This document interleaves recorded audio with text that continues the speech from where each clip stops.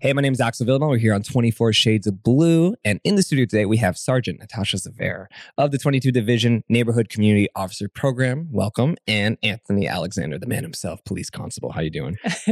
We're good. Thank you. Thank you for having us. I'm glad. I'm super happy. I hear about all the amazing work you do. This is a fun topic because, we've had a great conversation on our pre-interview, and I just want to get in here and chat. We're here in person.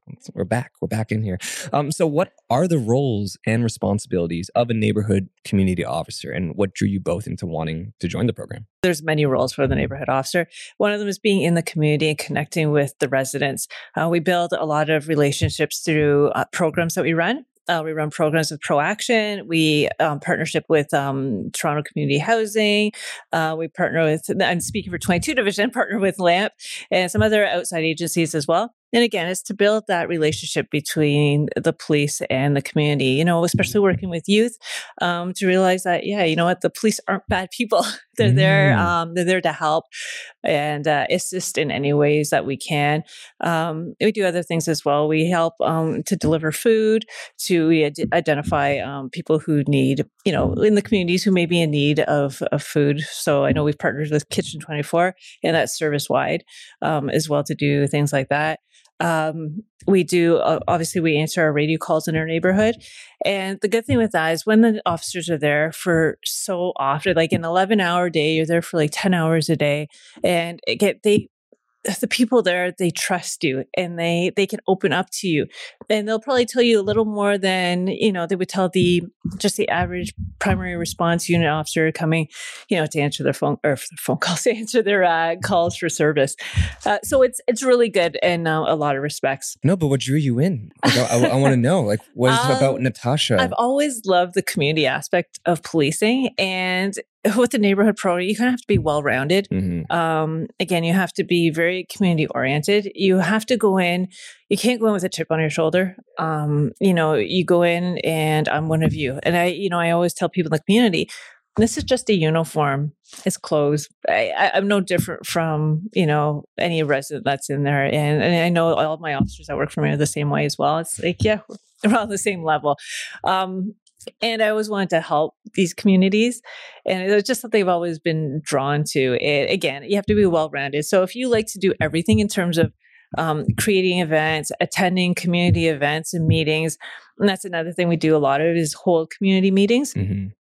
Again, you have to have a certain personality to do that as well. So you have to be outgoing and not afraid to talk to people. You want to care. Yeah. So it takes a different type of person to do that.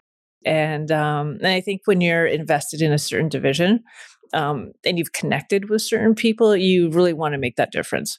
That's amazing. Yeah, and especially if they're if they're neighborhoods that have high crime rates. Or people who are vulnerable, you want to help, right? So that's a big part of it.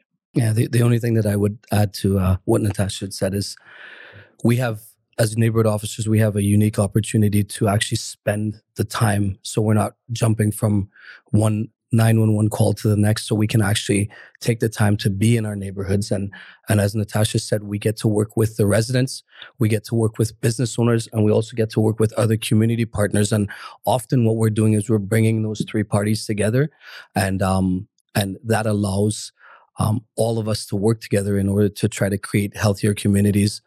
And the reason that I got into it is, growing up in the GTA, I had gotten into a little bit of trouble myself, and it was a little bit of a challenge for me. And there was a few people that were positive influences in my life, and I felt becoming a neighborhood officer allows me the opportunity to maybe be that positive influence in some of those kids' lives. And if I can help one kid today, and 2 kids a week, and 3 kids a month, and maybe 5 kids a year, then I'm doing my job. So that's the reason why I'm here. It's the partnership between the community and the police, because, and I've always I tell this to everybody, not only the people in the community, but also other police officers and people outside the community, like my own friends and families. Like, it's not, the police can't do everything and the community can't do everything. Exactly why I would love to touch on sustainability. Like, first off, how are they even responding to this? let's be real, elephant in the room. There was a lot of trauma that has happened, with, the community, especially POCs. How have they responded to this program? And let's talk about some positives. Like, has it been good? Has it been bad? Has it been hard? It's hard at first, Yeah. especially as a new officer into the program, because the community, they don't know who you are. Yeah. Right. So it's like a stranger coming into their community. And of course, they're not going to trust you right away. And, and you spoke about the trauma in the past. Mhm. And I think it's a huge issue because they say, well, why should I trust the police? Yeah. So you have to be patient, which is huge. Of course. You have to be persistent. Yeah.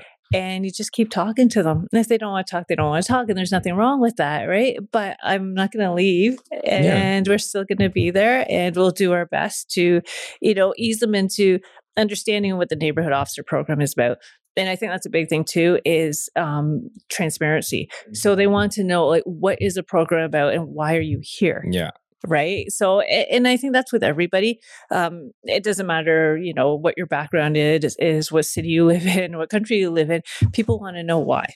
Yeah. Right. And that's a big thing. And I think once you explain that to people, they start to come around. But again, that trust, it takes a while. And that's why we do these programs. It's to build that relationship between us and the community. And that's why, I encourage that you go to all those radio calls because they see like, oh yeah, we can trust you. You're in our neighborhood and you're helping us. Yeah. So it's a big, yeah. Oh, of course. I think it's transparent is a big thing. I mean, just in general for like outside looking in, I remember a friend of mine, she posted this thing on Facebook and she's like, why is there an officer with a gun on the TTC? And da da da. And I was just like, yeah, but why is there? And then, but then you look further. And I think when I was talking to Chief Raymer, he was telling me that would happen only because of like maybe events around the world, and we're just trying to just make sure things are safe in our own city, which is just preventative. But we don't know that, right? We don't see it. But that's why, again, what you do in your community is so needed because you need that transparency to talk about what am I doing here? Why are we doing this? There's no BS. Like I'm here because I genuinely care type of thing. So yeah. How about you? And when you're on the ground, a lot, I'm assuming you have obviously been too, but you yeah, but well, to add to what Natasha has said, idle minds will idle. So when we try to organize these community events, we always have a youth theme. We want to keep them engaged. We want to keep them involved in productive things. And as Natasha said, we also want to make something that has some longevity so that when we step away from it, the community can continue it. And we try to pull that theme through in all of our programs. But aside from that, part of your question was, is it working? Yeah. And we that was a question that we had as well too, right? We were like, does this really work? And Natasha hinted that it takes a while, and it really does. I remember times in my first year when I walked into communities, and you walk up to the basketball court in summertime, and then it just goes silent, and half of the people kind of just walk away, and the other half kind of just stop playing. Is that your indicator of like, all right, it's right, not really something's not right, right? Yeah.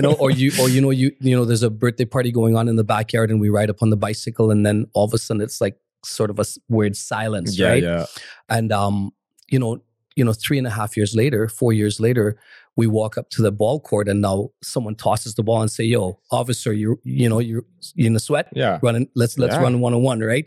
You go up to the backyard and someone's having a barbecue, and they ask you if you need a plate, right? Yeah. Recently we had one of our communities have a vigil for one of the people that passed away, and traditionally they would be concerned about police showing up. But instead, 3 years later, they asked us, hey, can you come out to the vigil? So, we questioned, does this work? And it does, but it does take time. And to Natasha's point, you got to be in it and you got to invest the time, but it really does work. The neighborhood program is an effective program if you put the time in, if you have the right people and you put the resources in, which Toronto Police has done. Absolutely. I have to commend our top brass for that. They have really committed to this program, and you can see it all the way through from the top levels right down to what we do on the floor. So they've done a good job at that. So it takes a very special individual to be in the community program, because I feel like, one, you need to be able to provide a lot of genuine love for this community, but also you have to trust them because they need to, it's like a make or break process, I'm assuming here. how do you go about this process, and how long do they, stay at their community? It's a 4-year commitment, Wow. which is long. Yeah. Right. So that's why I always say to officers who want to apply, I said, you got to be sure, you got to be dedicated for 4 years. And I said, it takes a long time to gather, get that buy-in from the community on that new community officer that's coming in. Right. So, and again, part of that process of getting that person introduced is you got to be aware of succession planning. Got it. So bringing in a new officer, say if a new officer came in, I'd partner him or her up with Anthony. And of course, he would introduce them to the community and take it from there. And and eventually they'll all get assimilated and they'll start gaining that trust as well. How we go about actually hiring or having somebody come into the neighborhood officer program, we put out a job call. Yeah. And there's always a date that you have to apply by. So, and all the list of the qualifications are on there that we require. Once everything comes in and all the applications are in, we review who the applicants are, and then we interview them. Mm-hmm. And so it's also, it's based on their past experiences, and a lot of it is attitude too. Cool. I mean, right? Because you can't have somebody in this program who's going to have a chip on their shoulder. Yeah. It takes a certain personality. And if you have that personality where it's like, oh, I don't really care and whatever, the neighborhoods, they're going to pick up on it. Oh, yeah. The communities are switched on and they'll know like this officer really isn't in it. They're here for themselves. They're not here for the community. So that's a big thing. Do you ever do really, like really a big. trial? So like, let's say, Anthony, you have that person that maybe possibly going to go into another position or whatever, or for another community. Do you ever would kind of gauge and be like, I don't know if the community's feedback, or is it just mainly TPS that like decides that? It's a bit of both, Okay, right? got it. So community feedback is huge because that's where you are. That's where you're living for 10, 11 hours of your day is in the community, which in the grand scheme of things, you're spending more time at work in your community than you are at home, right? So community feedback is huge. As well as, as a supervisor, I got to look and see what they're doing and how the community is reacting to them. And again, do the officers work well together? Because if whoever the two officers are together, if they don't work well together, again, the neighborhoods, the communities are going to pick up on it. And they're just going to say, well, if they can't jive and they can't gel together, well, how are we going to gel with that? Mm-hmm. Right. So it's a lot of moving parts when it comes to the neighborhood officer program. You got to be, like I said before, you got to be well-rounded, and it's very, very important. But also as an officer applying to this, you also have to do a little bit of looking inside as well too. And Natasha hinted at it. Like you have, there'll be days where I am, leading a community meeting. So I'll create an agenda. I'll have speakers. We'll do minutes, and it's an administrative job at that point. And then there's other times where packing boxes and loading up with food and distributing to families in need. And then there's other times where we're out there and we're running programs hand in hand with some of the youth in the neighborhood. And then while we're in the community, there's a robbery at the convenience store, and we're first on scene, and we're going to deal with that. How do you separate that? Like, I feel like you're a lot of things going on. You have to be everything and everything all the same, but at the end of the day, you're still officers and you got to do your job. So how do you separate that lifestyle?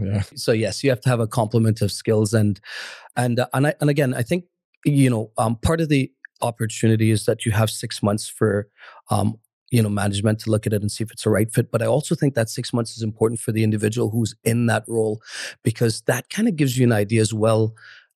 Is this really what you want to do? Because as I said, not only is it the complement of skills, but it's a commitment. And Natasha hinted that, we spend 11 hours a day in our neighborhood, and that's a lot of time. I go home and, my family's out at work and out at school, and I spend probably 4 hours a day with them. And a lot of it's downtime, getting ready for bed and then starting up the next day. So I spend more time in my communities than I do with my own family.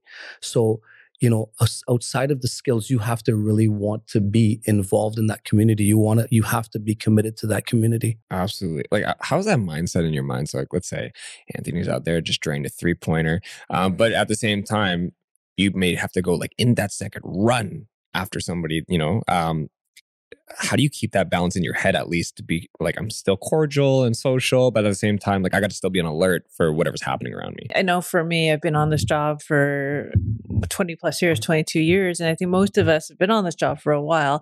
And so it's one thing, it's natural. Got it. Right? Yeah. You don't In the training. Yeah. It's you're at work and you just respond to what you need to respond. It's just very second nature, so to speak. And and I think Anthony, I don't know if he feels it differently, but I think most people would tell you that, it is what you do. Right. And you always tell people, and people are pretty good about understanding. Say if you're in the middle of, I don't know, an event, and like I said, we get a 911 call and you got to go, people understand, because you got to explain to them too, like, what if that was you? Yeah. Right. And you knew the police were more than a half a kilometer down the street and they didn't do anything when you're in need. Mm-hmm. Right. So people are understanding. At the end of the day, we all signed up as police officers to fight crime and disorder. And that is something that we actually took an oath to do. So at the end of the day, it is one of the primary functions of our role, and being involved in a community-centric style of policing doesn't take us away from the fact that we still fight crime and disorder. Right. And keeping that in mind as well, too, we have to also remember that the community-centric style of policing is also fighting crime and disorder. It's just more proactive way of doing it. So, I think most of the talent that we pick for these roles, for these neighborhood roles, have that as an understanding already. And I think our management does a good job of selecting those people. But as I said, that 6 months is important, not just for Natasha to decide if this person's a good fit, not just for us to see if this person fits our team, but also for that person to say, is this right for me? Because it is a commitment in all of those levels for all of those reasons. Of course. I mean, I look at it like you said, proactive, right? It's proactive crime fighting right here, right? Getting it right. It's not getting water out of the ship. You're literally patching the hole and like... Right. You can measure things in all different kinds of ways, right? Yeah. So like, you say, well, does the neighborhood officer program work? Well, can you measure that? Well, sure you can. Yeah. When crime and disorder goes down, when violent crimes are down, when there's less calls for service, absolutely it's working. But then there's all the things that you can't measure. Yes. When you have community members wanting you to come to events, when you have kids who traditionally wouldn't talk to you now engaging in like positive interaction with you, when you have alleyways and underground parking lots where there's no cigarette butts and litter and broken cans and pee on the floor, and you actually physically have neighborhoods becoming healthier communities, then it works. It really visually works, and emotionally and too. Sometimes those things you can't measure, right? Yeah. So it works. It really does. I mean, from the outside, and if I was in the other units, I'd be like, wow, this looks like a fun job. But let's talk about the fun. Let's talk about the events and fundraisers that you put on for different communities. Can you talk about those? Sometimes these are the things that makes it worthwhile for us. When we can, I'm just going to share one program in particular that I'm very proud of. We were so middle of COVID. We're obviously very restricted on in-person contact. For an entire year, 2021, we were like doing everything virtually. We couldn't see people, and the communities were suffering. The communities were falling apart. All of the progress that we'd made initially, because we had stopped all of this community engagement, started pulling apart a little bit. So we looked at 2021 as a team, and we looked at it and we said, hey, listen, you know what? Restrictions are easing. We're going to hop in there and we're going to make some stuff happen. So we came up with a complement of programs that we were going to run through the entire year. And we were going to start off with a spring movie event. We were going to go into a summer bicycle event. We were going to go into a fall winter / warm up, and we had all of these programs planned. But I want to talk about the bicycle program in particular because I think we have an ability to shine when it comes to reflecting on that program a little bit. What we did is we reached out to one of our partners, Bicycle Without Borders, in particular, Bikes Without Borders. They take bikes, recondition them, and provide them to people who are in need of bicycles. We reached out to them, and they actually were able to provide us with approximately 60 reconditioned bicycles. What we did with those bicycles is we actually went out to our communities and we launched the program, which was the summer program, the bicycle program, where we had people sign up to this program.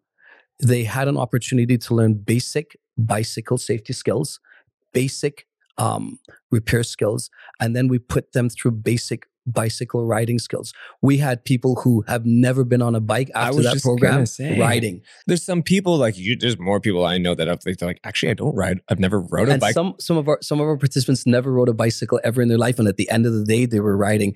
We reached out to Canadian Tire, who through their Jumpstart program provided helmets and pads and bike locks and that sort of stuff. And the interesting thing is, we had these kids put on helmets. We sized them up. We had them put on pads and shoulder pads and knee pads if they needed. They were matched up to a bike that fit them. They went through the program, and at the end of the program, they were able to take all of that stuff home with them. And it worked out great. The interesting thing is, as a result of that program, we continued conversations with Bike Without Borders. And we are in the process now of actually creating a bike hub in the west part of the city that will now be providing bikes to all of the Etobicoke residents, as well as the Mississauga residents that border us. So if everything works out, that bicycle hub will be a product of that initiative that we launched last year. So we're very proud of that. It's going to feel like Amsterdam in here with all these bikes everywhere. That's awesome. Right. So they've recently now given us 70 bikes this year. So we're going to continue that program this year. LAMP is on board with us. They provided us the space for this hub to happen. So again, it's just another example of us leveraging all of these partners together and providing a service to the community that engage youth, keep them off the streets, doing something productive. And there's now even talk about maybe hiring someone from the community to do some repairs and do some training for these communities. So that's the fun part of it. Yeah. That's where we get to actually take a step back and say, you know what? We made a little bit of a difference. Something works. It makes the community a little bit better. It makes the communities a little bit healthier. It provides productive activity for youth. How good do you both feel? It's nice. It's nice. So just wanted to touch on something because it's not just 22. It's all the divisions across the city. And when I was in 11 division, my partner and I, we did a programming with the community there where they had this open gym. It was never being used, and the youth in the area kept complaining like, we want to do something. There's nothing to do, blah, blah, blah. So we partnered with a number of community agencies, including Toronto Housing and residents in that neighborhood.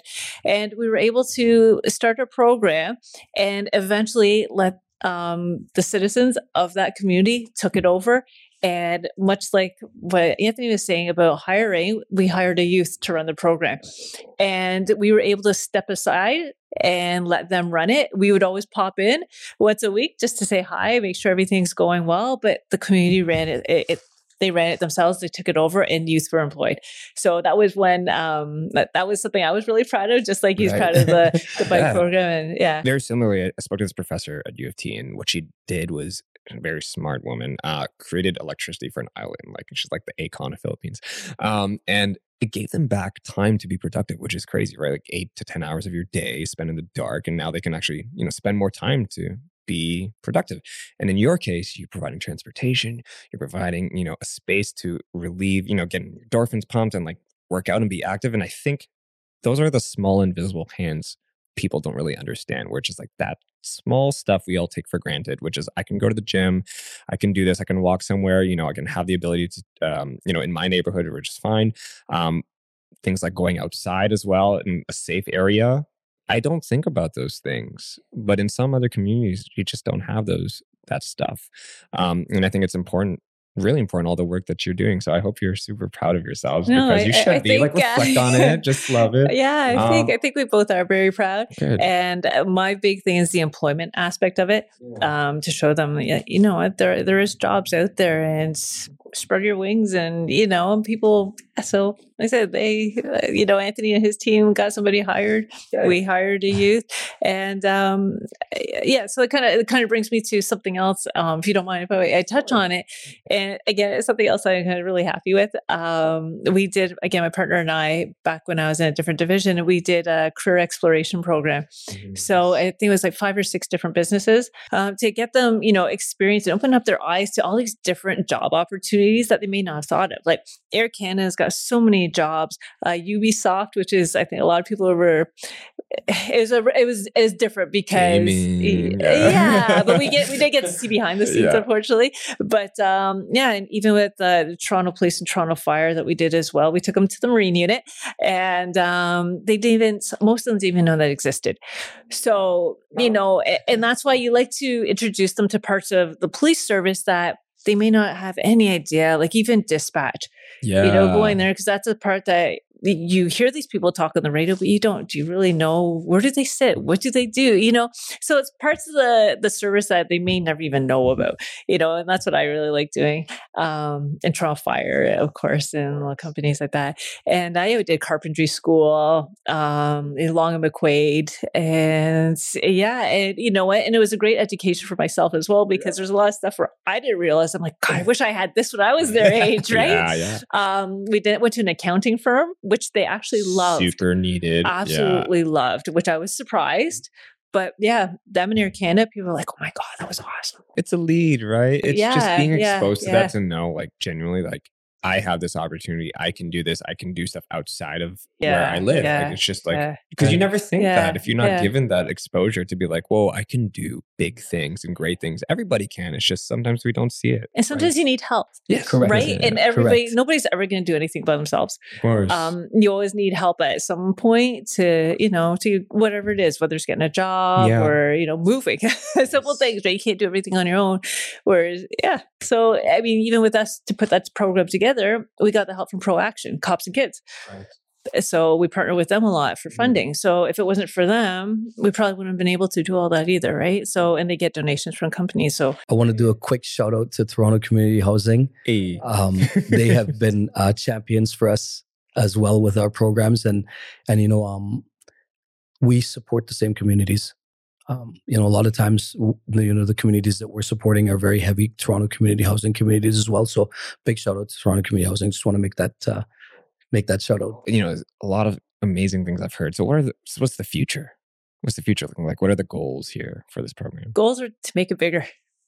All right, to keep expanding. Like I said, we got another new neighborhood that starts May 23rd. That'll be the new Toronto neighborhood. South Etobicoke. So hopefully we can keep expanding, and not just only in 22, but across the city. I think the program is wonderful. And as long as you have the right people doing the right work, it can make the community so much better. Absolutely. As you said, it works, right? And it took a commitment from the very highest level in this organization. And as I said, down to hiring the right people to walk those communities and be part of those communities. And to your point, I think if we allow this program to continue in the capacity that it's working in, I think we have a really successful program on our hands. So I mean, we've seen the success, but just I can see this becoming even bigger. Yeah. I really can. Oh, the NCOs, more and more. Yeah, there's a plug for the NCO. Hire more NCOs, right? But it's not, it's not just, making those neighborhoods better. Yeah, that's our main goal too, right? But, for other agents or other agencies and other units within the service, they can, call up Anthony or the other NCOs and say, hey, do you know what's going on in this neighborhood? It's just easier because you have the trust already, right? Yeah. And they may rely on us. So say if there was a shooting or something, and, say Guns and Gangs comes down and no one wants to talk to them. Yeah. But they said, we'll talk to the neighborhood officers. Most community members, whether it be healthy communities and maybe not so healthy communities, most of the members of those communities want to be part of the solution. They want to be part of fixing the problem. And a lot of times they're afraid to, for many reasons, to talk to police. And be it afraid that there might be retaliation. They're not comfortable with police. Traditionally, they haven't had positive relationships with police, whatever the reasons may be. That's one of the unmeasurables that this program offers.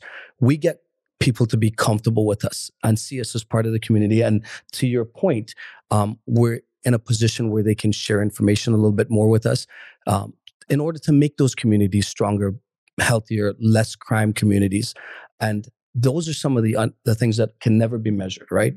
So yes, to that point, people are more comfortable when we become part of their community and they see us as part of their community. I'm glad it's working. I'm glad, everything that you do. I mean, again, so important. And to everybody that I've spoken to, in different sections of the force, it just sounds like everybody's part is so needed, right? And taking down a perp is part of the job. It's also building trust in communities is very much, and that's the theme I've gotten every time I'm speaking to people. So just wrap it up. Anthony, Tasha, thank you so much for being here. Thank you for all that you do. Any last shout outs to any people in your community? And shout out to TPS. Hats off to the organization for being dedicated to this program. Of course, I want a huge shout out to my communities. Big up, guys. It's all about you. You know that. Thank you to you guys for giving us a little bit of an opportunity to share how we feel and share a little bit of our emotions about this program with you. And I'm happy. Thank you for having us. Yeah, thank you very much. We appreciate it. Anytime. This was 24 Shades of Blue. I'm Axel Villanelle, and we're out.